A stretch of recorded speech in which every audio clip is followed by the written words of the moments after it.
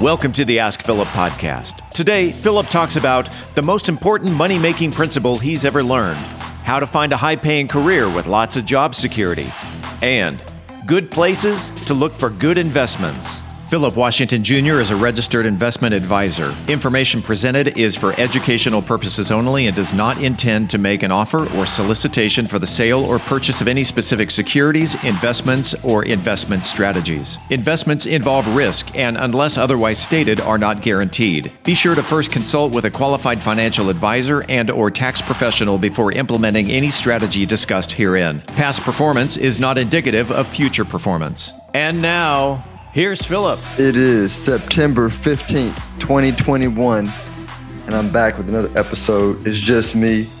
Hey, before I forget, I'm doing Zoom Lives, a live Q&A every week.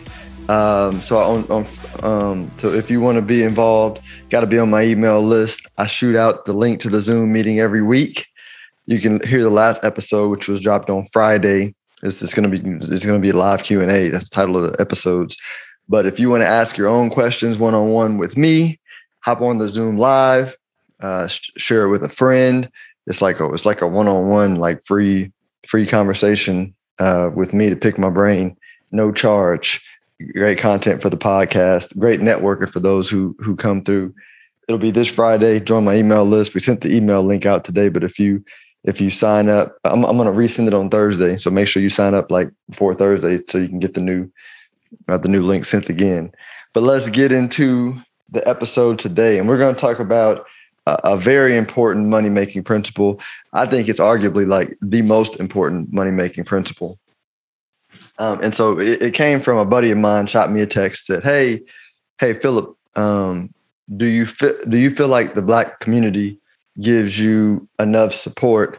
And I just like responded back real quick, didn't think anything of it. And he loved the response, but it was like, hey, I don't really think much about that. Like my focus is just on solving problems for people and being one of the best at it. And if I do that, like the market will reward me with business, whether it's, Black people, white people, brown people, my community, family, whoever. And if I don't do it, I don't deserve their business. Right. And because, business is not charity. And arguably like charity needs to solve problems too. They shouldn't just get donations just because they're a charity. That's a whole other conversation, but it's a mindset of solving problems. And so whether you're a business where you want to get support from Black community, or, you're starting off and you want to get support from your family and friends, or whatever community that you want support from, like you got to earn it. Right. I don't want business from people who are just giving it to me for charity, because, it can cause frictions. If you do not deliver, and they're going to know if you don't deliver, it creates tension, right? Because then you're in a position where you're taking more than you're giving. And whenever you're in a position where you're taking more than you're giving, that can destroy a relationship. And so my deal is I always want to give more than what I'm receiving in return. Like always want to give more than what I'm receiving in return in every interaction, right? In relationships, right? In marriage, in fatherhood, in friendship, in business, in training for a fight, right? I want to give a lot more than what I receive back. And that's a money-making principle, right? So when you're thinking about making money, right, you want to think about, hey, what is a problem that people want to solve? The bigger the problem, the bigger the reward for the person who solves it. And this also applies to investing, right? So this is, invest your time and energy into problems that need to be fixed to earn an active income. But if you want to earn good passive income, you invest your money with solutions to big problems. Let me give you a specific idea. So I was talking to somebody the other day who they work at I think it's a bank, or no, it's a government organization. I won't name the agency, but they started working there. It's a client of mine, started working there a few years ago. And I was asking her, how does she like working there? And she basically was like, it's a lot of politics. And so she wasn't really happy with it because she's a go-getter. And I just shared with her, hey, listen, whenever you're working with in an organization that is a rent-seeking organization, meaning the organization it doesn't solve problems well for society, right? It may, quote unquote, solve a problem, but it's nowhere near the best at it.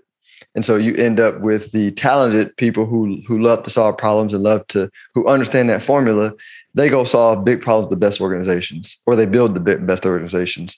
And so you're in the organizations that are left where they're not the best at solving problems. If they're even solving problems at all, you get a lot of people who are not the best, and then becomes a political game. Because whenever you're not the best and you're not talented, and you got an organization of not talented people, like, you got to play politics. And don't misquote what I'm saying.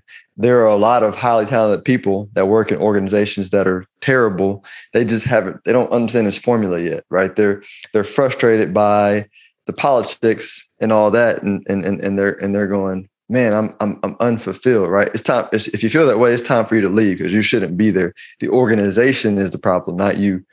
Because you reverse and you flip that and you say, okay. And I like to pick on banks, for example, because I also had a niece who worked at a bank, and I talked her out of leaving the bank because it's another rent-seeking organization that's not solving problems. And I said, hey, listen, go work in the crypto space or in the digital wallet space, because they're solving big problems, right? A big problem for just even Americans is there's like some 10, 20, 30, 40 million Americans who are not served properly by the banking system. They're getting overcharged in fees, so they don't want to keep a bank account. Which is a big one. And then everybody else, like, we're inconvenienced, right? We don't like the slow transactions of getting money in and out. The experience is terrible. That I mentioned is slow. Just banking in general sucks. So you got a lot of these new age companies, like, again, Square company we own. You got crypto, which is tackling that problem, all kinds of different crypto products and companies being built around the crypto products that make the financial system better, right? These are problems that are fixing a lot of what we're frustrated about in the banking system. So go work for those companies. So if you want to find a good solution, right, think about what in your life you don't like, what frustrates you, what bothers you, what really just pisses you off, right? And then go look for companies that are already like solving that problem. And if there isn't a company, that's a good opportunity for you to create one. But if there is a company, or think about a company that you just love using right now, like think of a product you love using right now, like my iPhone, my MacBook. I love my iPhone and my MacBook because it solves a good problem. It's a great experience to connect to the internet in the world. Super simple, sleek, cool, easy to use. They're integrating, a lot of the health stuff that's really important to me into the app, and connecting the healthcare community into the app as well. So think of that, and that gives you good investment ideas, because they're solving big problems. By the way, if that problem is important to you, it's important to a lot of people. And it also gives you a good place to put your career, or start a business, or start a passive income. Because if you're gonna if you really want to make money, like I mentioned, put your money in places that are solving big problems, but also the time. Like if in the early 1900s you were, heck, let's not even go that far back. If in 2000, and anytime in the 2000s, you were selling encyclopedias door to door, you can work 100 hours a week and you were just struggling. Or if you were selling, I actually know a salesperson who's young dude, just gifted a gab, smart, energetic, attractive personality, positive brother. But he was selling Yellow Page ads. And I was like, bro, we're in 2015. What are you doing? Nobody reads these. Even grandpas and grandmas are on Facebook, nowadays. You need to get a new career. That's an example of somebody just being in the wrong domain. He should have been on the sales team of Facebook, YouTube, Google, Amazon, Spotify, one of these new companies that are selling, ads that are actually working. Side note, another idea just popped in my head.